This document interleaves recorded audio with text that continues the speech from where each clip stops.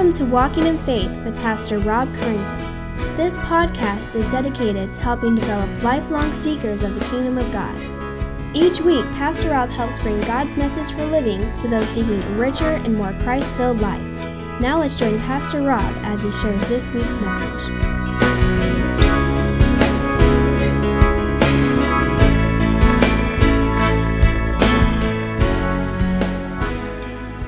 Lord, we invite you to join with us this morning to the Holy Spirit as we just lift up and praise and worship of you. Lord, that you would just find it pleasing in your sight as we celebrate your presence, as we express our love to you, and Lord, as we submit to your lordship. Lord, may you come and meet us in a mighty way this morning. We were above all creatures without hope. Left to our own devices, we do only what is right in our own eyes. Yet your word warns that every way of a man is right in his own eyes, but the Lord weighs the heart. The psalmist also warns that the fool has said in his heart, there is no God. They are corrupt, they do abominable deeds, there is none who does good. The Lord looks down from heaven on the children of man to see if there are any who understand, who seek after God, yet they have all turned aside. And together, with all humanity, we have become corrupt. For there is no one who does good, not even one. Romans tells us that we have been judged and declared guilty and deserving of the penalty of sin, which is death. However, even though we were dead in our trespasses and sin, and even though we once walked following the course of this world, following the prince of the power of air, Satan and his legions, and lived in the passions of our flesh, carrying out the desires of the body and the mind, and were by nature children of wrath, God, who being rich in mercy, made us alive together with Christ. In doing so, he raised us up with him, and he rooted us and seated us with him in the heavenly places. You have done this for us, that in the coming ages you might show the immeasurable riches of your grace and kindness towards us found in your Son. For we have been saved by grace through faith, and it's not of our own doing. It's been a gift of God, not a result of one iota of any of our works, so that no one may boast. And not only have you given us this gift, but you have also made us your workmanship, created in Christ for good works, which you prepared beforehand that we should walk in them. Knowing this wonderful truth, we gladly rejoice when your gospel is shared among all peoples, regardless of gender, race, economic, and social status. We join with the psalmist who writes, "May God be gracious to us and bless us and make his face to shine upon us, that your way may be known on the earth, your saving power among all nations." Let the peoples praise you, O God. Let all the peoples praise you. Knowing this, we commit this morning to sharing your gospel with all that come into our lives. We commit this morning to give generously and sacrificially and cheerfully in order that the gospel may be spread throughout peoples of every nation, of every tongue, and every tribe. And if need be, Lord, change our hearts. Expose any hardness, any reluctance, and any fear that would keep us from proclaiming the good news that Jesus saves. In the name of Christ, the one who has earned our salvation and our righteousness, we pray. And God's people said, Amen. Amen. Join with me, if you would, to Mark chapter 2 as we continue on in the Gospel of Mark, the Jesus, the Son of Man. Last week's passage describes the persistence of some friends as they seek to help a man that was suffering from paralysis. And it was the beginning of Jesus' conflict with the scribes and also Jesus' authority over sins. We learn that God encourages and blesses those that are persistent in their prayers and that Jesus knows what we truly need. We also saw the importance in reading and knowing the Scriptures while finding encouragement in the fact that Jesus heals completely, both physically and spiritually. Amen? And I pray that you've seen that this week. In this week's passage, we read of the second incident of conflict between Jesus and the scribes. Last week's conflict was Jesus forgiving sin. This week's conflict is they're going to complain about Jesus eating with sinners as we look at breaking bread and sharing the gospel found in Mark chapter 2, verses 13 through 17. Read silently along with me as I read out loud. He went out again, speaking of Jesus, beside the sea, and all the crowds were coming to him, and he was teaching them. And as he passed by, he saw Levi, the son of Alphaeus, sitting at the tax booth, and he said to him, "Follow me." And he rose and followed him. And as he reclined at a table in his house, many tax collectors and sinners were reclining with Jesus and his disciples, for there were many who followed him. And the scribes of the Pharisees, when they saw that he was eating with sinners and tax collectors, said to his disciples, "Why does he eat with tax collectors and sinners?" And when Jesus heard it, he said to them, "Those who are well have no need of a physician, but those who are sick. I came not to call the righteous, but sinners." And Father, I find myself in that passage, for I too am a sinner. And I thank you, Lord, that you have called us out, as many here who proclaim you and have submitted to your lordship. And I pray that you'd open up your word through the Holy Spirit, that we may see it afresh. Familiar stories, let me see it as new. Open our spiritual ears and eyes to see your truth. Lord, let your spirit not be quenched, and let me speak words that are edifying. And let us tell the difference between your words and man's mere opinions. And Lord, may you direct us through your Spirit once again to respond as you have seen fit. We pray this in the name of Christ. Amen. As we read last week, Jesus is teaching the crowd. Mark has emphasized that Jesus was dedicated to the task of teaching. When Jesus told his disciples, "Let us go into the next town, that I may preach there also, for that is why I came." Miracles and healings all came with the territory, but teaching of the gospel was paramount. His message was simple: repent, for the kingdom of God is at hand. Come, follow me. Mark records that Jesus here is teaching while walking along the shore of the Sea of Galilee. They're following him. He's continuing on his business, using that moment as teaching moments, when he finally comes upon the tax booth of Levi, the son of Alphaeus. Now, the Gospel of Matthew identifies Levi as Matthew. He becomes one of the 12 apostles, while both in Mark refer to him as Levi. Levi probably changed his name to Matthew after becoming a disciple of Christ, as Matthew means gift of Yahweh. And we're going to see God gives him a great gift. Levi, and I'm going to refer to him as Levi from this point on, since the passage does, but just so you know, that's synonymous there with Matthew. Levi was a Jewish tax collector for Herod. Tax collectors, as you well know, were hated by the Jews, who considered them as traitors for Rome. Tax collectors would buy the right to collect taxes. It was a franchise. It was like McDonald's. You would buy that right. And they were notorious for extorting money or extorting more than what was required. It was a way to get wealth, to get rich. They became very wealthy. Matthew and Zacchaeus were some of the most infamous tax collectors in Scriptures, who both repented of their sins and chose to follow Jesus. It was probably a booth that collected taxes along the toll road from Damascus through Capernaum that went along the Mediterranean Sea and then probably ended somewhere near Egypt. So it was a trail in which merchants would follow. Upon coming upon Levi's booth, he commands Levi to leave it all and follow him. And it seems Mark says he does, as 3 of the Gospels share with us. Forsaking his franchise, forsaking his job, and forsaking the source of security, he gets up and he obeys. Most likely he had heard Jesus before and was already under conviction and needed this personal invitation to make a choice, but that's subjective. We just know that he hears and he follows and obeys.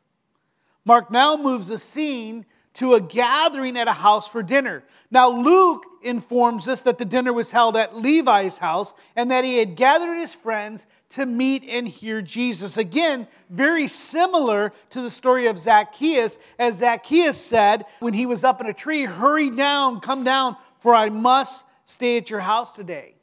Zacchaeus, so he hurried and came down and received him joyfully. Like that man of short stature, Levi warmly welcomes Jesus to his home to meet his friends.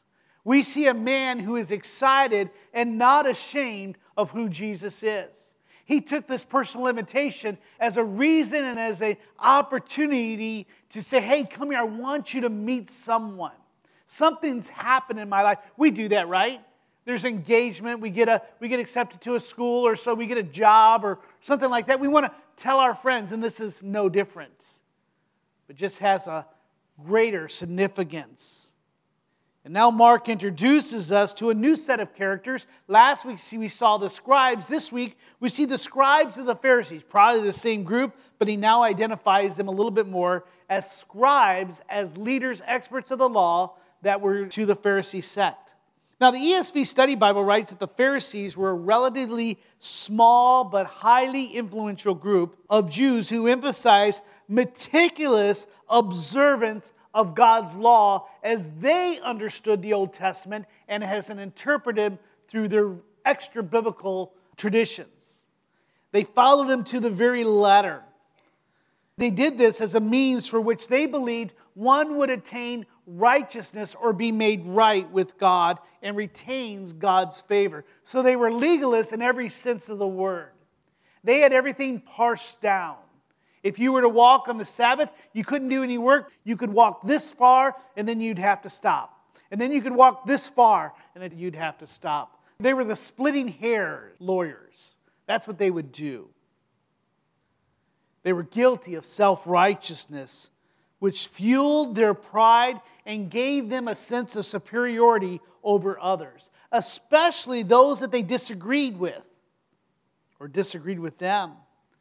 And as we shall see in Scripture, even in Mark, they become the major opponents of Christ's ministry. Well, in this passage, we see Jesus and his disciples are enjoying an incredible time of fellowship and breaking of bread at Levi's house. Now, the scribes were not invited to this dinner, nor would they have accepted an invitation if one was given. They could not believe Jesus was sitting and having dinner with those that they considered sinners. Now, tax collectors were not even allowed to attend the synagogue. These were people who were outside of the synagogue and of the law. To eat with them would to make one unclean, just as touching one with leprosy would make one unclean. So for them, for Jesus and the disciples to be in there, that would make Jesus unclean and unable to attend the synagogue and the temple. To recline at table with others indicated a very personal acceptance and friendship. The story that we're seeing here that's unfolded is something that's a little bit more intimate and special than just, let's get together for some tea. To the Pharisees, this was not only unlawful, but it was a serious breach of decorum for someone of Jesus' stature. Typically, when they saw that he was eating with sinners and tax collectors, the scribes questioned in their sinful character and hearts to the disciples and asked, why does he eat with tax collectors and sinners? The term sinners here describes those who refuse to follow Mosaic law as interpreted by the Pharisees. They would never consider themselves as sinners or any of their kind. The sinners were those that were outside of the sect. In verse 17, Jesus uses simple logic to answer the complaint when he says, those who are well have no need of physician, but those who are sick. And he gives his purpose when he says, for I came not to call the righteous, but to sinners. When in essence he's saying, a doctor tends to the sick, not to those that are well. And a Savior tends to sinners, not to those that consider themselves righteous. What you see in this passage is three views of how people view people. Three ways in which people view others. The first one, if you're taking notes, we see how Jesus saw men as men in need of a Savior. When he saw them, he did not see sinners and tax collectors and people who couldn't be touched, but he saw men and women that needed a Savior. D.A. Carson observes that Jesus' central ministry, the forgiveness of sins, meant that he came to call the despised and disgusting elements of society. He didn't come for the rich and the clean and those who thought themselves well. John Calvin, going a little bit back further into church history, says that Christ came to quicken the dead, to justify the guilty and the condemned, to wash those who were polluted and full of wickedness, to rescue the lost from hell, to clothe with His glory those who were covered with shame, to renew those who were debased by disgusting vices. Jesus did not see tax collectors and sinners in the way the Pharisees saw them. He saw them as men who were needing a Savior. He had compassion. And I would challenge you, how do you view? Do you view the same way that Jesus views them? Or do you see those people as people who are interruptions? People who just ask for too much, dirty, not worth it, or people who deserve what they get? So Jesus saw men in need of a Savior. And then we get a view of Levi. Levi saw a man who was worth introducing to his friends. Whatever it was that drew Levi to Jesus, whether it was his teaching, his miracles, or his gracious spirit, or just something about his person, it was important to him to introduce those he cared about to Jesus. Not only did he forsake all to follow Jesus, but he wanted his friends to follow suit. So when he saw Jesus, he didn't see someone who was breaking decorum, who was breaking the law. He saw Jesus as someone that his friends needed to meet. Do you see Jesus that way? Or do you see Jesus as one of those things that you kind of keep as a secret? You know, my faith is personal. It's private. It's just something between Him and I. It's something I pull out on Sunday mornings, I do, and then I get over with. Levi saw a man worth introducing to his friends. And the third view that we see here is the Pharisees. And this is the worst of all. For the scribes saw nothing but despicable tax collectors and sinners, not even worth eating with. The Pharisees had a judgmental spirit and a self-righteous attitude. Remember, it's not that the scribes were righteous, they just considered themselves to be. They were prime examples of the danger and the power that delusions of self-righteousness has. When you have delusions of self-righteousness, it compels you to deny one's need of a Savior, to deny the teachings and the ministries of Christ, and deny that all people are made in the image of God. That's what happens when you delude yourself into thinking that you are okay and that you have no need of a Savior. You begin to classify people into those types of things. And this is what the scribes were doing. It's not only that they did not want a Savior, it's that they believed they did not need a Savior. That's the kind of people that the scribes are. Now, you and I fall in that category probably at one time in our lives. But by the glory of God, He introduced Himself to us, opened our hearts, and we, like Levi, responded to Him. If you're here today and you have not yet responded to the call of Christ, I would call you to do so today. For He says, repent, for the kingdom of God is hand. Come, follow me. And I would implore you, would you do so today? Do not wait. Scripture says, today is the day of salvation. You see, the scribes trusted in their ability to follow the law as they interpreted it. And we find many people who want to take God's word and interpret it in their way. Why? Because it's easier to follow. We want God made in our image. We want a Savior made in our image. We want a Bible made in our image. And then that makes us feel good about ourselves.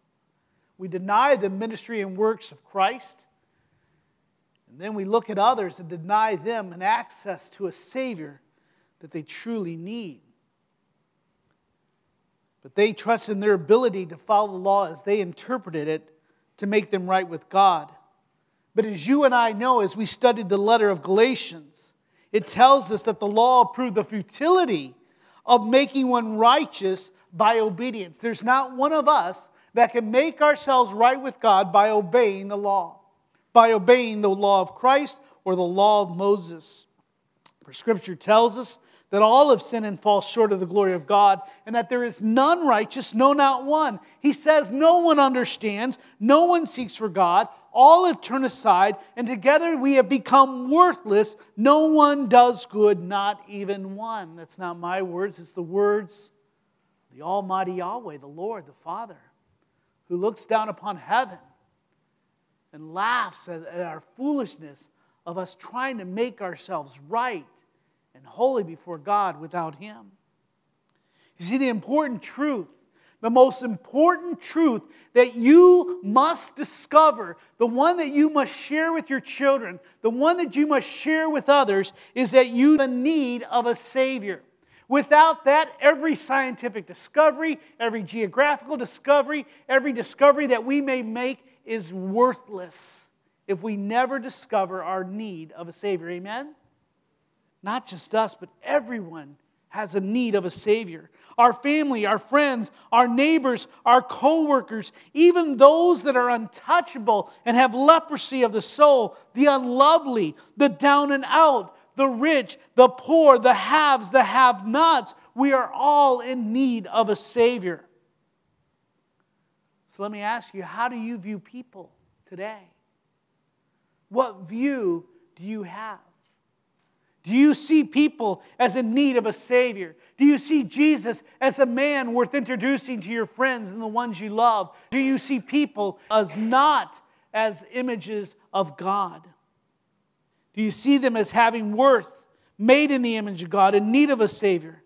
Or has your own sense of self-righteousness and self-worth blinded you to reality? Has your self-worth and self-righteousness deluded you into denying the need of a Savior, the teaching and ministry of Christ, and that all people are made in the image of God? I would ask yourselves to truly ask that of yourselves this morning. Look in the mirror and say, how do I view people? How do I view Jesus? And do I need a Savior? There's 3 lessons that you and I need to learn from this passage of Scripture. And I think this is the problem. For Levi, when he found Jesus, he left it all and followed Him. Some of you have done that. Some of you are still within that debate of your own mind. Is Jesus worth leaving all and following? Let me tell you, He is. Scripture says, taste and see that God is good. Scripture tells us there's no other name under heaven given by men whereby we must be saved. It's not in the name of Buddha. It's not in the name of Muhammad. It's not the name of anything else but Jesus Christ. It's not the name of a church. It's not the name of a pastor, but in Jesus Christ. Only Him do we have salvation. And in that, are we inviting our friends? Are we introducing them to people that matter to us? Do we view people as in need of a Savior? There's 3 lessons to learn. The first one is Christians must learn a profound gratitude for the salvation that's been offered them. I think this is where you and I fall short, is we have not learned the profound gratitude for the salvation that's been offered. To be honest, many of us think we deserve it. We've taken it for granted. We have it's mine. I got mine, now you go get yours. As we come to know our depravity and sin, it should bring us to a deeper understanding of God's grace. Paul writes in 1 Timothy, he's saying, this saying is trustworthy and deserving of full acceptance, that Christ Jesus came to this world to save sinners. Amen? He says, of whom I am the foremost, or the chiefest. I am the biggest. I am the number one sinner. However, we don't always see ourselves in that way. But yet if we truly look in the mirror, we know that it's true. Scottish pastor Bill Hughes tells us that we should never forget the debt to mercy we owe. Why do we not extend mercy and the Savior to others is because we do not give them mercy because we forgot the mercy that's been given to us. For we were tax collectors. We were sinners. We were dead in our trespasses and sins. We are worthy objects of God's wrath. Do you have a profound sense and gratitude for the salvation that has been offered? It is free, yes, but it did come at a high cost and a high price. Second thing that you and I must learn is we must learn from Christ's example. We will not develop a self-righteous attitude, but compassion for even the worst of sinners. When we hold up Christ and mimic Him, as Paul said, mimic me as I mimic Christ, as I mimic God, imitate me as I imitate God. He says we will not develop a self-righteous attitude, but compassion for even the worst of sinners. As Jesus looked upon the crowd as a sheep having no shepherd, He had compassion on them. He had compassion on the tax collectors and the sinners. Why? For they were the ones in need of tending. They were the ones who needed His care. It was the man with leprosy who He touched. The one who could not be touched, He touches. To the man who's let down by his friend, who doesn't have enough faith, but his friends do, He commands him not only to walk, but also to forgive him of his sins, completely giving him healing. We should have the same attitude that Luke records of Jesus and the angels when he says, I tell you, there shall be more joy in heaven over one sinner who repents than over 99 righteous persons who needs no repentance. Let me ask you, do you rejoice in the salvation of those that are unlike you? Do you desire the salvation of those unlike you? And you may say yes, but what are you doing about it? We're looking for someone else to do it. We're hoping someone else comes to do it. Scripture says you're to do it. You have the greatest circle of friends and family and co-workers. Have you learned from Christ's example? And the third lesson for us to learn is the immense hope in this passage. There is immense hope in this passage for the person who would love and like to follow Christ but does not feel good enough. I believe that Matthew could have came up with 100 different reasons why he could not follow Christ. And if he was at a loss for words, I am sure that there were enough scribes and others who would tell him and tick off, you can't invite Matthew. You shouldn't invite Matthew. You shouldn't invite his friends. They're not worth it, Jesus. You're wasting your time.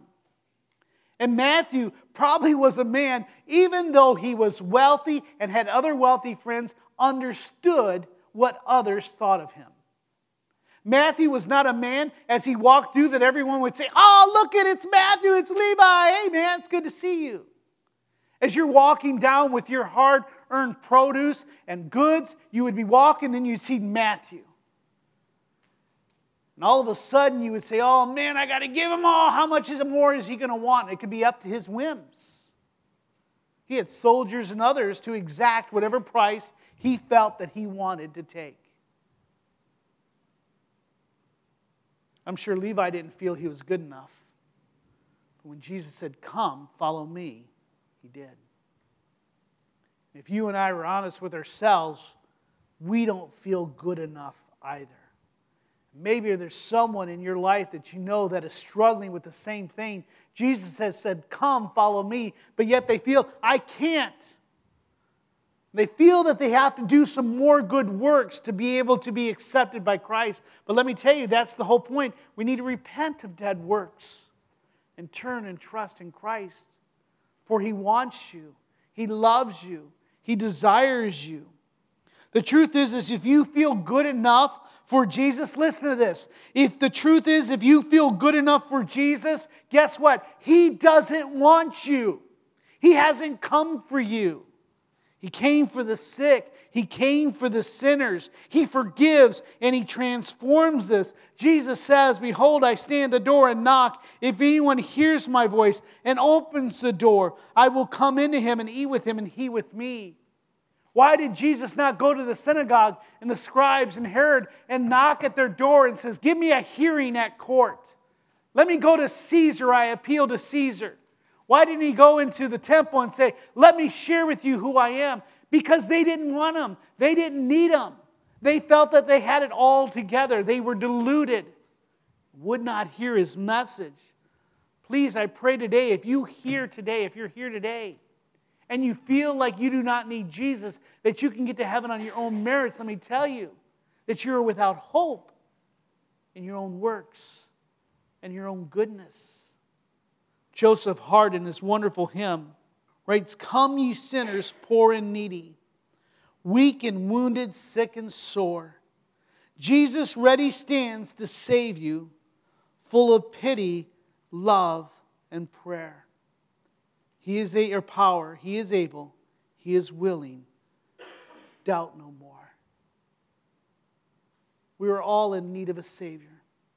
Jesus came not for the rich, did not come for those that were righteous, to those that are well, but He came for those that were in need of a Savior. So let me ask you this morning, what is your view of sinners? What's your view of Jesus?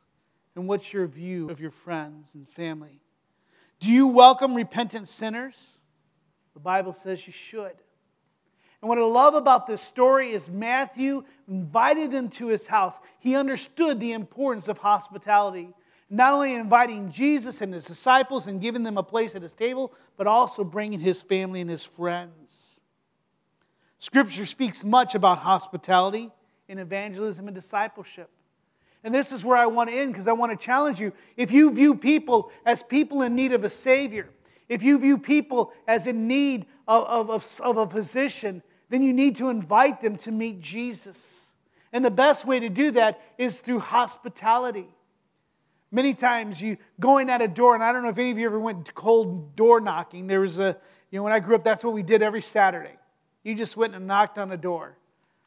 Not the greatest reception most of the time. Just as you and I don't like it, it's not a big thing to do. We have to earn the right many times to speak to them. Do we not? Many times to those that are hungry and hurting, we need to fill their belly and heal their hurting before we can get an audience with them. And Scripture tells us hospitality is the key. Matthew learned that. There's an importance in hospitality and evangelism and discipleship. That's why we as a church want to go the extra mile in inviting people in. And I want to challenge you, it's time for you and I to open up our homes and our hearts to those that are in need of Christ. For I find many are not going to accept Christ through a message, but they're going to accept Christ through a personal invitation, many times at a home. My mom accepted Jesus Christ kneeling at the toilet in her house because it was the only quiet place she could get from 4 rambling boys. Why? Because someone invited and said, "Hey, we want to tell you about Christ." Romans 12:3 says, "Contribute to the needs of saints and seek to show hospitality." Hebrews says, "Let brotherly love continue. Do not neglect to show hospitality to strangers, for some have entertained angels in doing so." 1 Peter tells us, "Show hospitality to one with another." In Romans he says, "Do you not know that God's kindness is meant to lead you to repentance? For it's in that way many times God will bring them to us."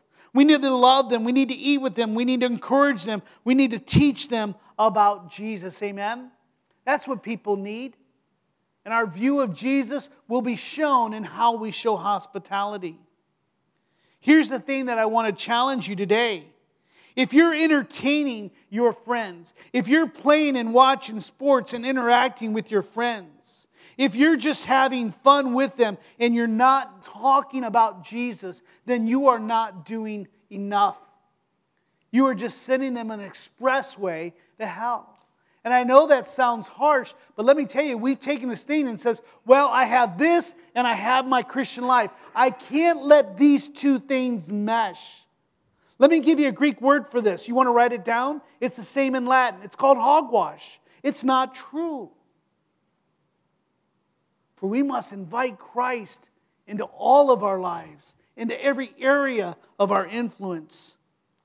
Let me ask you, do you invite Jesus into your friendships?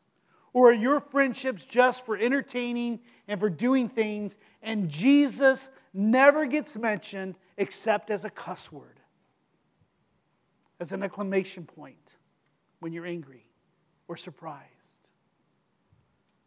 I think many of us are guilty of that. Having friendships, and we never share Christ. You say, how do I do that? That's scary. Do what Matthew does. Do what Levi here does. Tell them you're a Christian. Tell them what it means to be a Christian. Tell them how you became a Christian. Invite them to church. Do this in the everyday life of living with others. Open up your hearts. Open up your homes to any and all. God does not say you just need to reach these people. He tells everyone that comes into our sphere of influence is a God-ordained moment. Be ready with a tract. Be ready with a smile. Be ready with encouraging words. Share with them Jesus. That Jesus may be glorified and they may see the great mercy that He's extending to every people of every tribe, nation, and tongue. Come, follow me. Some will, and some won't. You may gain some friends, and you may gain brothers and sisters in Christ and spend eternity together. But I will warn you that it will cost you some friendships. It will cost you some relationships. But the cost is worth it to share with them the one who truly knows what they need and can heal them from their real, true spiritual disease. Father, we come before you this morning, and I thank you for your word.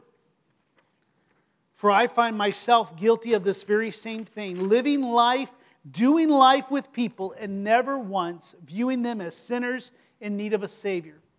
I don't view you as someone that needs to be introduced to them. And there are times in my life, Father, I will admit that I see people as unloving, as uncaring, or someone that I just don't want to get involved with. Lord, that is not scriptural. That is not the heart and the mind of a Christian. So we repent of that this morning.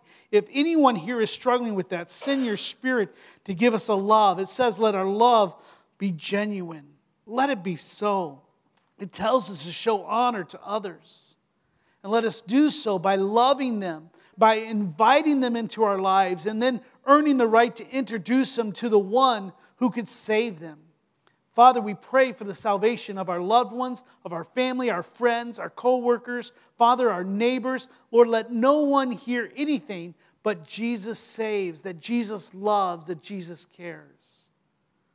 I never want to go to heaven and stare across the throne in Judgment Day and see a friend or family enter into eternity without you, pointing a finger back saying, you never told me. You never told me. Thank you for showing us great mercy.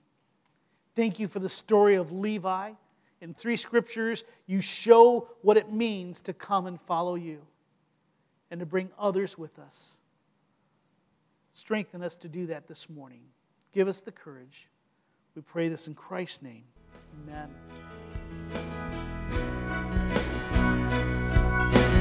We hope you have enjoyed this week's Walking in Faith podcast.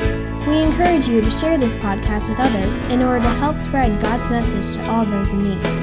If you have any questions or comments, we would love to hear from you. Email us at walkinginfaith@orangevilla.org. You can help us spread this podcast by writing a review at iTunes. And don't forget to visit us online at orangevilla.org. There you will find more information about our ministry, as well as share your thoughts, submit prayer requests, and find out how you can help others to grow in God's love. Until next week, may God bless you in everything you do.